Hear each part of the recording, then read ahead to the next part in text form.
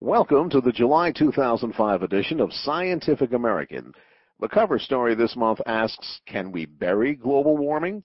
Also, we'll hear about the Mars rover's surprising finds, the hunt for a physical particle that permeates reality, plus computer simulations of Native American settlements help to unravel the mysteries of ancient society.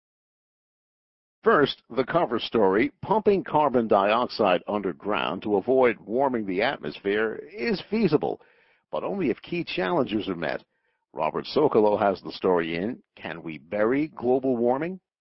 When William Shakespeare took a breath, 280 molecules out of every million entering his lungs were carbon dioxide. Each time you draw a breath today, 380 molecules per million are carbon dioxide.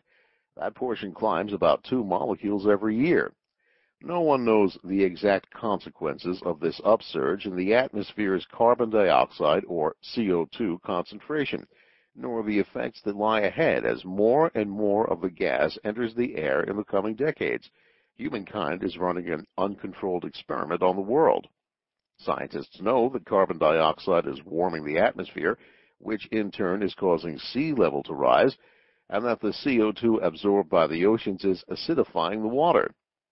But they are unsure of exactly how climate could alter across the globe, how fast sea level might rise, what a more acidic ocean could mean, which ecological systems on land and in sea would be most vulnerable to climate change, and how these developments might affect human health and well-being. Our current course is bringing climate change upon ourselves faster than we can learn how severe the changes will be. If slowing the rate of carbon dioxide buildup were easy, the world would be getting on with the job. If it were impossible, humanity would be working to adapt to the consequences. But reality lies in between. The task can be done with tools already in hand, albeit not necessarily easy, inexpensively, or without controversy.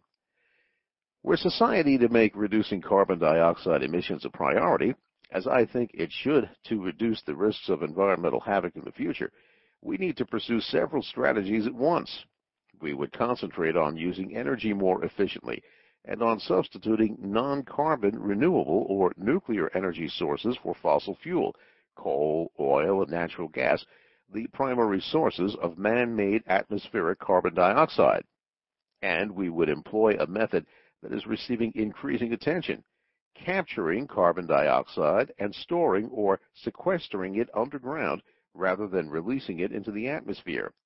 Nothing says that CO2 must be emitted into the air. The atmosphere has been our prime waste repository because discharging exhaust up through smokestacks, tailpipes, and chimneys is the simplest and least immediately costly thing to do. The good news is that the technology for capture and storage already exists, and that the obstacle